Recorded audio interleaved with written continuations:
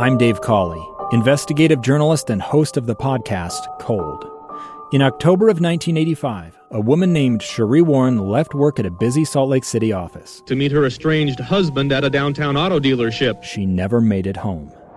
Sheree's car surfaced weeks later in Las Vegas. In the parking lot of a hotel casino. No one knows how it got there. Strange. It was strange. Both Sheree's estranged husband and her boyfriend raised suspicion for investigators. I kind of thought that he might have done something. But no arrests were ever made. In Cold Season 3, we dig into double lives, make new connections in the case, and examine the difficulty raised by reasonable doubt. We want answers just as much as anyone else. They have creeps like that now too, so nothing's changed. That's the new Cold Season 3, The Search for Sheree, now available anywhere you get your podcasts. Inside Sources. Inside Sources. Inside Sources. Where KSL offers Utah deeper insights on the news. Host Boyd Matheson divides rage from reason and elevates the conversation on issues crucial to our community. On KSL News Radio 102.7 FM and 1160 AM. Welcome to Inside Sources. Today, my name is Taylor Morgan. I'm here with my co-host Scott Simpson, and we today are filling in for Inside Sources host Boyd Matheson. Again, my name is Taylor. I am a managing partner at the local lobbying consulting shop Morgan May Public Affairs. Scott, introduce yourself, and then we'll get going. Well, good afternoon, Taylor. It's been a while since we've been together on a show, and it's good to see you. It looks like the summer's treating you well. I'm here in a T-shirt and shorts, and Scott Simpson is wearing a full business suit and dress shirt, missing a tie for Casual Friday. It's Friday, yeah. Yeah, so it's Friday, right? Yeah, unbuttoned just a little bit. But, we're going to start off the show today talking about action that the president just took. And, I was raised, my civics training really began with Schoolhouse Rock, like most of my generation. And you remember I'm Just a Bill, right? There was that great song that sort of described the nuance and the complications of passing a bill. And you would know, right? You worked as a chief of staff you worked on the Hill, right? Yeah, I was a senior policy advisor to Senator Hatch for a while back in D.C. And then, I've kind of been involved in lawmaking process. And so I was inspired by those cartoons, and a few years ago, Saturday Night Live did a sketch, and it was after an immigration move that President Obama made, but the same song, these guys did this thing I know what you're talking about. Yep. I'm an executive order, and I pretty much just happened. That was the There's no process. There's no deliberative action here. This just is done, right? So, the president's in this unenviable position of having to do something, right? His base wants him to act on this Supreme Court ruling, and then all of the states that are now beginning to move around this issue and that ruling, and he has issued an executive order. And I think it'd be interesting to talk through what actually happened here, and then whether or not this makes a difference at all. In this executive order, President Biden directs the Department of Justice to protect women traveling to other states to get an abortion and women's access to medication. I'm asking the Justice Department that, much like they did in the civil rights era, to do everything in their power to protect these women seeking to invoke their rights. In states where clinics are still open, to protect them from intimidation, to protect the right of women to travel from state that prohibits seeking the medical attention that she needs to a state to provide that care, to protect the woman's right to FDA-approved, the Federal Drug Administration-approved medication that's been available for over 20 years. Okay, so following the Supreme Court's recent ruling overturning Roe v. Wade, there has been a lot of, I'll say, confusion, right?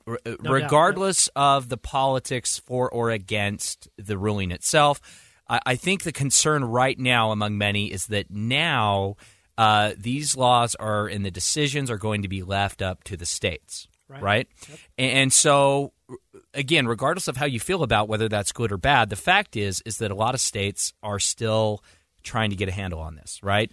Yeah, they've got to legislate, right? At this point, they've got to fill up some holes that have been left by this ruling. Right. That's exactly right. And so in this executive order, President Biden is attempting to provide some clarity, to provide some process guidelines or instruction. Or what he can't do, Scott, is he cannot restore abortion, that was overturned by the court. He cannot restore the quote-unquote right to abortion by executive order. That's not possible. But what he can do is provide some direction, some process guidelines, things like that.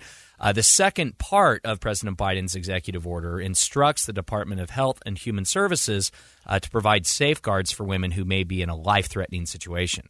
This executive order directs the Department of Health and Human Services, HHS, to ensure all patients, including pregnant women and girls, experiencing pregnancy loss, get emergency care they need under federal law, and the doctors have clear guidance on their own responsibilities and protections, no matter what state they're in.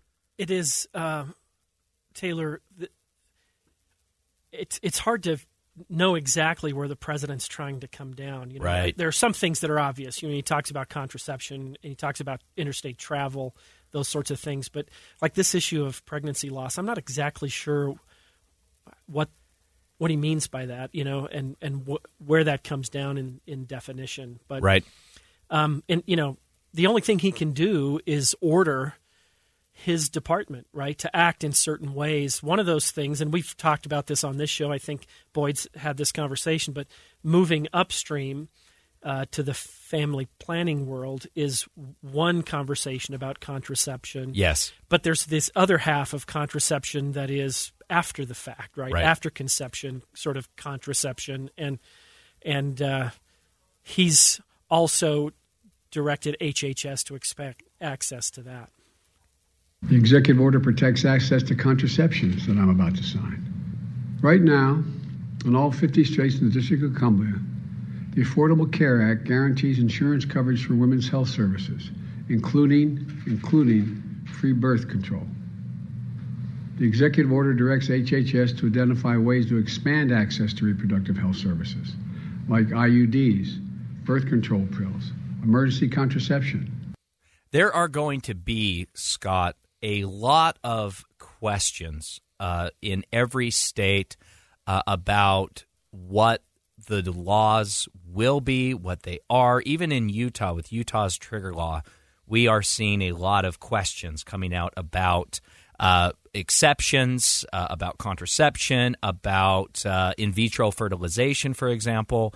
So there are a lot of questions about this that hopefully this executive order may provide some clarity, but also potentially some more controversy.